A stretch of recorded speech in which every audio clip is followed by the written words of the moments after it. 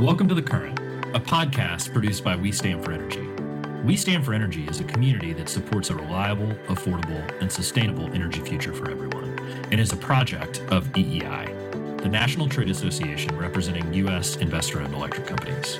My name is Brad Viator, Vice President of External Affairs at EEI, and I am your host. Welcome back, everybody. Today, we're going to have a robust conversation around Lineworker Appreciation Day, which is July 10th every year. And we're going to have a discussion about how line crews and IBEW and all the folks that are working out there doing hard work a few hundred feet in the air to keep our power on, how that universe of workers is changing. First, we're going to have a conversation with Shannon Skinner, who's a foreman with NV Energy and the president of IBEW Local 396 in Las Vegas. Next, we're going to hear from IBEW International and Epi Martinez, who runs the training division at the IBEW, to tell us how the work's changing from IBEW International's perspective. And then last, we're going to hear from Missy Heinrichsen with the Center for Energy Workforce Development, a recruiting platform for the energy industry, who will share some of her perspective of what talent looks like that's coming in and how recruiting and tactics are changing. Welcome, Shannon. Thanks so much for joining us today. Again, this is Shannon Skinner, the president of IBEW Local 396 in Las Vegas, Nevada, and a foreman at NV Energy. Shannon, welcome. Hi, good morning. Let's dig into it a bit. Can you tell me about your history with the IBEW and also a little bit about what your role is now? History with the IBEW is generational. My family's in the IBEW. That's how I got to know about the IBEW and my line of work. I worked in the summertime with my dad. I decided to join the IBEW. I traveled around as a groundman to see if that's exactly what I wanted. I went multiple states, and the guys are like, you need to be an apprentice. So I became an apprentice, loved it, absolutely loved it. Was it easy being a female? Absolutely not. Every job I actually had to prove myself just because I was a girl, but that wasn't hard for me. And I didn't really think as myself as being a female in the trade. I just knew that I wanted to be a journeyman lineman. So that's kind of how I started out. Went through the apprenticeship, worked on the outside for a while, and then I went to work for NV Energy here in Las Vegas 28 years ago.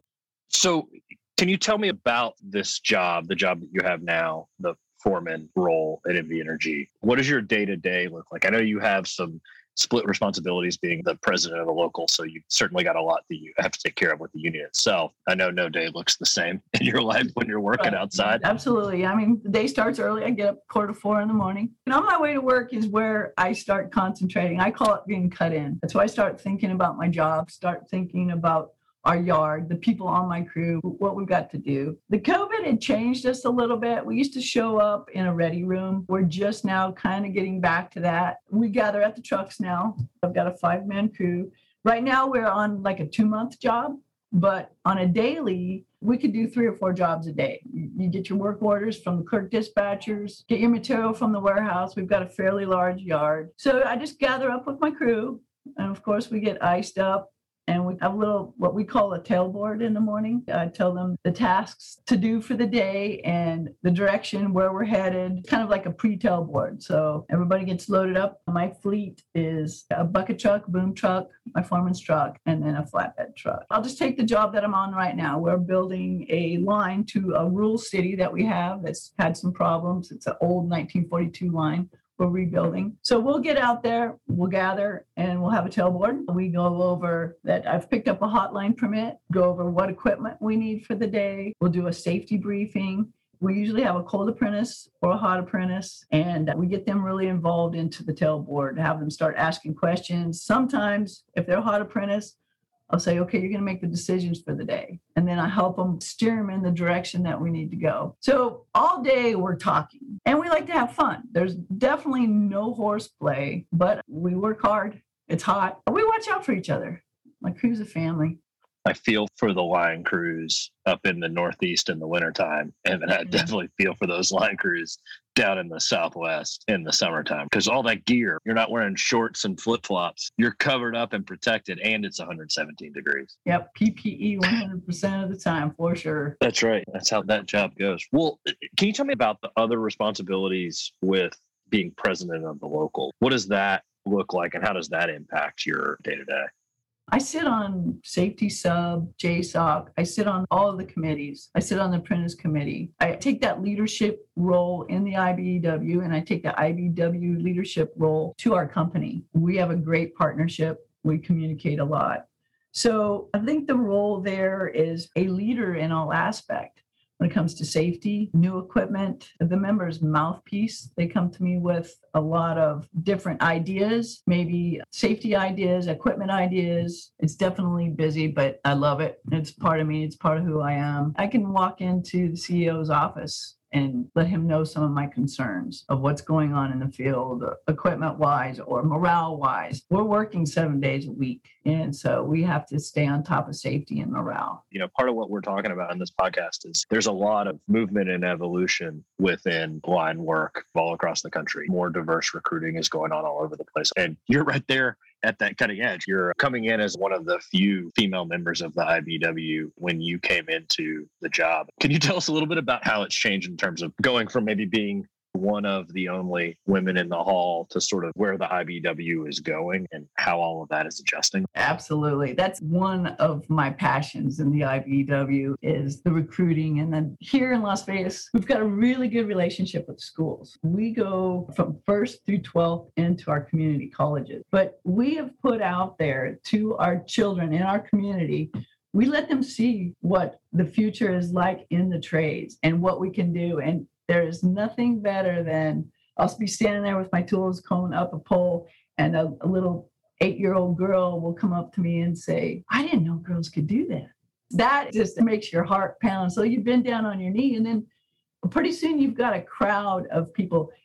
As long as they're exposed, I was exposed by my family. And thank God for that, because the exposure is our responsibility now. The future of this trade is us, and the diversity of this trade is us. And I see a really bright future. People don't appreciate that they could do that job until they see somebody who looks like them doing it. That audience that you have, it's a connection that not many people can make. And the same's true with other diversity within the trade. So I applaud your efforts on that front. It's certainly what's necessary to continue to ensure we get the absolute best that are out there, no matter race, color, creed. Yeah, race, color, creed does not matter. It's the passion in your heart and the ability to see what we can do. And we grow every day. We've got more ideas. I actually think that we're going to bring a bunch of kids to our training yard and let them see what they can do. Every day we're working on recruiting. Every day we're working on making the IBEW a better place to work and live.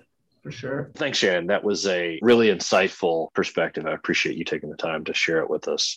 Now to learn a little more about the life of the line worker as we celebrate them on Line Worker Appreciation Day, I'm going to have a conversation with Epi Martinez. Epi is the executive director of the National Utility Industry Training Fund at the IBEW based in Washington, D.C. So he can give us a global point of view of how they're recruiting new people to the trade and frankly, just tell us more about the trade itself. So welcome, Epi. Look forward to our conversation. Well, thanks for having me.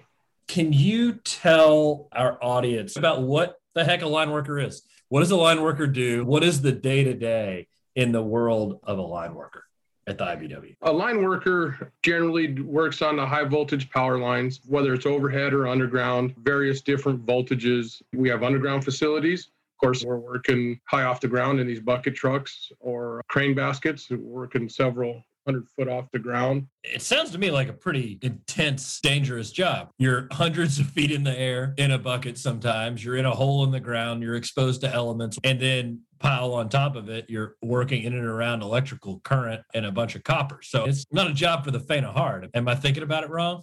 No, that's absolutely correct. Of course, the first things that we do is make sure folks aren't afraid of heights. At least with the program I went through, go climbing school. They show you how to climb. After you're proficient at climbing, you start climbing to different heights. The job is very, very dangerous. There's no doubt about that. However, the training that the apprentices receive is what makes it a safe trade, provided you follow all the safety rules that have been taught to you. So we hear these terms a lot. People talk about, all right, they're going to come into the union hall and they join an apprentice program. And then once they are able to complete the apprentice program, they have the opportunity to sort of progress within the field, become a journeyman lineman themselves. Can you maybe demystify that, fill in some of the blanks as to how that process works, and not just on the job training, but the classroom style training that's going on as you're moving up from a young buck to an experienced journeyman? Sure. I'll speak more so specifically about the apprenticeship program that I went through, but this is an IBEW DOL certified program. And what we basically got is with the apprenticeships, you do a lot of technical training in the first couple of years, basic electricity classes, basic math classes, things of this nature, special equipment, but a lot of the technical stuff. And while you're working out on the job, you're doing the lesser skilled work, if you will, until you start getting the technical pieces down. And quite honestly, you do most of your book work and most of your classroom work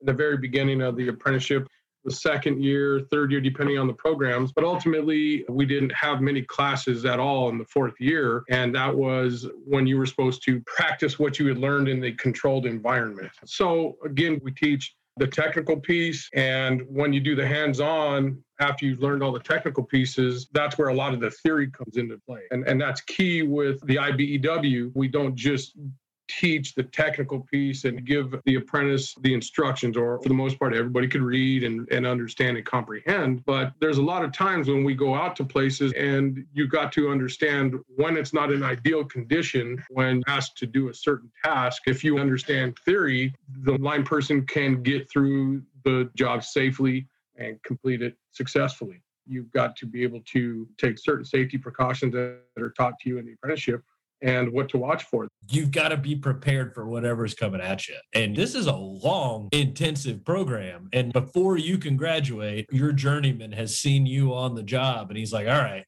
Epi's all right. He's not going to kill himself. He's ready to move on to the next step. Absolutely. And that's the way our programs are set up. When the individual turns out after their program, they know exactly what to do. Now, they just may not be very fast at it, but at least they know what's going to hurt them, what's going to kill them, what's going to cause an outage. And with time and just doing your job comes efficiency. Can you tell us about getting deployed to do recovery after big, intense events and going into an environment you don't know? Like you're coming from the mountains and all of a sudden you're down in Florida dealing with a hurricane. How does that work? What's that experience like? Well, I'll tell you, I think the biggest shock to me was a hurricane. And it's one thing to vacation in a place that has good weather and humidity. It's another thing to have to do physical labor work, and you really got to be careful. The first things that we did was make sure that we kept an eye on our hydration, because we come from a very dry environment. We come from where there's a lot of rock, a lot of granite, and working in Florida and even Texas, a lot of sand. It's a different type of deal. Something that we all take for granted, that I'm able to sit here in my house with the lights on, connected to my computer with the internet still rolling, because there's a line worker, in my case, out in Dominion Energy, who's making sure that everything's still connected and still rolling. There's a lot more that goes into it that people don't appreciate. Oh, absolutely. You know, another added aspect, Brad, is this pandemic. Granted, I was already here in Washington, D.C., but as the utilities, thank God, started thinking, hey, look, what happens in the event that some of our line crews start falling ill? And what are we going to do to keep them socially distant? Just thinking specifically about the line crews, they were having them show up to separate locations so that they didn't mix and match crews. And if somebody got sick, they kept it to a crew rather than a whole service center or a whole yard. And I think that's key for the unions and the companies to work together to make sure that the community and our first responders help this country get through this pandemic. I know you focus a lot of your attention at the international level on some of these training programs. Can you tell us about where your work is focused now here in DC? Yeah, I'm the executive director of the National Utility Industry Training Fund. And ultimately what it is second to none. It's very technologically advanced. There's portions of it that have virtual reality where you put the headgear on. Now we're trying to digitize fingers instead of joysticks. so that tasks can be performed via virtual reality. And there is some states like my state, home state of Colorado, where we had apprentices all over the state. Well, you'd have to travel them in to attend class together, but in some instances, this allows the class to be put on through the VR world. We're still working on that, but technology is a great thing. There is a ton of education that goes on with this program. The new TIF program is certainly a fascinating one, and y'all are on the cutting edge. There was a concern, and I heard this from the management side. They're like, I don't know if the unions are going to be super interested in all the technology that's coming down the pike, because I think there might be some concern about job replacement, et cetera. And the impression I've got is it's not about that. It's more about, no, how do we use these new tools to put our workers in a position to use those tools to make things go faster, better, and safer? I absolutely agree with you, Brad. And to that point, many, many, many years ago, when the invention of the bucket truck came along, I'll bet there was a lot of line folks out there that were very upset about this bucket truck. But hey, look, it's a tool. Well, thanks, Epi. Really appreciate you taking the time to share your point of view and your experience with us. Now I'd like to close out this discussion with a conversation with Missy Henriksen, who's the Executive Director of the Center for Energy Workforce Development. In this conversation, I hope to dig in a bit deeper into what companies themselves are doing to diversify their workforce and how they're accelerating that transition. So welcome to the show, Missy. Thanks for having me, Brad. Appreciate it. What are the challenges you're seeing as the sector tries to diversify the universe of line workers that they're recruiting to the industry? Yeah, Brad, there's probably 4 things that I would say is the predominant factors that really challenge us in this area. First, I think it's just history. I think a lot of businesses, not just this sector, use the Friends and Family program for hiring. So when there's a vacancy, you look to your team and say, who would be a great addition? And if you start out with a workforce that's pretty homogenous and you use that Friends and Family plan, before you even realize it, you've got a lot of history repeating itself. We've developed a really talented workforce, but lacking in diversity. With that, I think bridges us into perception. There's a saying that you have to see it to be it. So if in your community, you see folks that are out there fixing the power lines, they're coming in after storms. If you don't see anyone who looks like you, your perception is perhaps this is not an industry for me. If you don't see people that look like you out there, your perception may be, I'm not welcomed. I think the third thing that goes into that is energy careers really aren't as visible as a lot of us would like to think they are. Those of us that work in the industry and so many people that have been second generation or have been here for decades think that there's no other place that people should go. But for people that aren't seeing the messaging, they don't understand what the industry has to offer, the career advancement opportunities, progression paths, compensation, all of those things are really important. And then I'd say probably the fourth thing that really is a challenge for us is something that I know a lot of businesses are looking at, and that's pre-employment tests. Some of those tests are really hard, and those without strong math and analytical skills, they really struggle. And we've seen lower success rates for some of those who have come from marginalized communities. I know EEI and many member companies are looking at these tests to make sure that there are no barriers to entry there and looking at accommodations to make sure that this is a test that really can be useful to all. Sounds like a marketing challenge, right? Like we just need to figure out and go into these communities and talk about the opportunities that are here. Is that too basic of an interpretation of how we bridge this gap? You're spot on, but we have to make sure our story resonates the most. There is a huge, huge challenge for skilled, diverse men and women across all sectors. And there are a lot of sectors that have really banded together to say, here's what we have to offer. And we need to make sure that our message resonates the most, resonates the loudest, to make sure that we're attracting the best and the brightest to this field. This is probably a good segue into a little bit of the work that CEWD is doing. We have taken career awareness on as one of our primary goals, and it works hand in hand with our goal to develop a more diverse, equitable, and inclusive workforce. So yes, we want to promote career awareness, but we also want to be very purposeful in sending that message to communities of people who are underrepresented in the industry today. So those are the challenges, and I guess you could flip it on its head and call those the opportunities as well, right? There's nowhere to go but up as we get more and more diverse. Is that how you see it? Yeah, it's how you look at it. Glass half full, glass half empty, right? I look at this as an incredible opportunity, as a glass half full in this case. As I've mentioned, the industry has so many incredible opportunities. So telling that story is something that's really exciting. In fact, I think for CEWD and our staff team, the energy, no pun intended, of telling the story, it's palpable. There are a lot of opportunities to go up. Looking at CEWD's Gaps in the Energy Workforce Report from 2019, we found that 10% of the industry is comprised of veterans, 24% women, and 22% defined as minority, which I do believe is based on different race and ethnic backgrounds. So as we look at the growth in some of these numbers, first of all, this is a great opportunity for us to retell our story. Looking at individuals that have unfortunately been furloughed or lost their job due to the pandemic, great opportunity to reach out to them and talk about second chance opportunities working in this industry. CEWD is partnering with a diverse group of organizations like Autism Speaks, ASME, Society for Hispanic Professional Engineers, Out for Undergrad, to bring greater awareness to careers in the industry. So we're looking at creating those partnerships at a national level to help fuel partnership opportunities and exposure opportunities at the local level. For instance, one example is our National Career Fair, which will take place on October 20th, trying to bring in people that have never before thought of themselves as being a candidate for employment in the energy sector, and really promoting all that we have to offer, including all of the line worker jobs that are so phenomenal. So talk to me about that career fair on October 20th.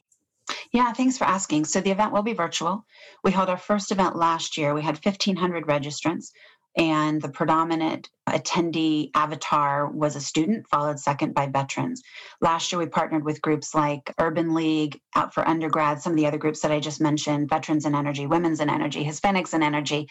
This year, on October 20th, we will have different sessions for high school students, college students, and career changers, career explorers, career seekers, those people who may have lost their jobs or aren't happy doing what they're doing, people that are sitting behind a computer all day and really aren't loving that. They're not feeling that is what they want to do for their future. We'll be working with the various organizations I mentioned to get that word out there. People will come and listen to the sessions. We'll also have a career fair. Everyone who registers has an opportunity to upload his or her resume. Last year, we had 42 exhibiting companies representing internships and jobs in every single state in the country, and they were conducting real-time interviews. And anyone who's interested in exhibiting can go to cewd.org for more information on how to get involved. Excellent. Thanks, Missy. So what are the electric companies doing to meet these challenges? You know, this industry has been focused on DE&I and more lately DE&I, and a lot of good progress is being made, a lot of real strong examples of things companies are doing. I can think of one company that's at the early stages of developing a cohort just for women, and they are going to walk these women through all that they need to do to be qualified to work as line workers. They'll work with them on getting their CDL, not to say you got to go get it, but they will work on the processes. They are going to work with them on making sure those pre-employment tests are passed. I know PSEG has really done a great job with the program. It's not just for line workers, but for high potential individuals, including line workers, and providing leadership experiences for those that they identify as individuals they'd like to be with that company for a long time to come.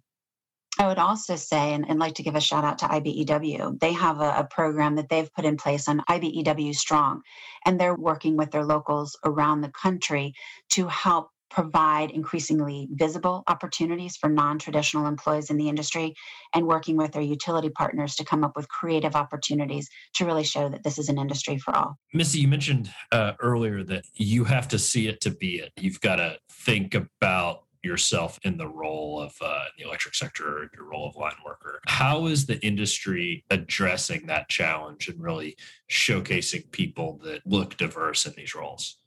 There are a lot of different initiatives that are being undertaken in this space. One of the things that CEWD is working on is helping reshape the narrative about DE&I in the industry. At the end of summer, early fall, we'll be relaunching our Get Into Energy site, which is our site for anyone that wants to learn more about working in the industry. We will be bringing DE&I to life, talking about some of the successes that our members have in this space, sharing testimonials about people who work in this industry who maybe come from historically marginalized communities or groups of people that aren't represented broadly in the industry today.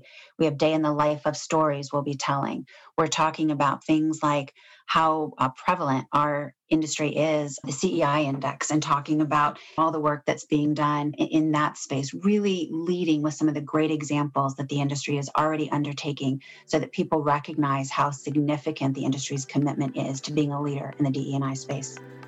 Excellent. Thanks, Missy. Thanks for the conversation and insights. We appreciate it. It's a pleasure to be here. Thanks, Brad. We hope you found this to be an informative 15 minutes, and we look forward to bringing you additional expert insights on energy policy.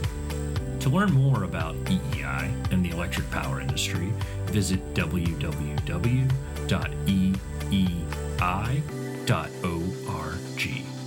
You can subscribe to our podcast on iTunes, Spotify, or wherever you get your podcasts by searching for The Current and We Stand for Energy.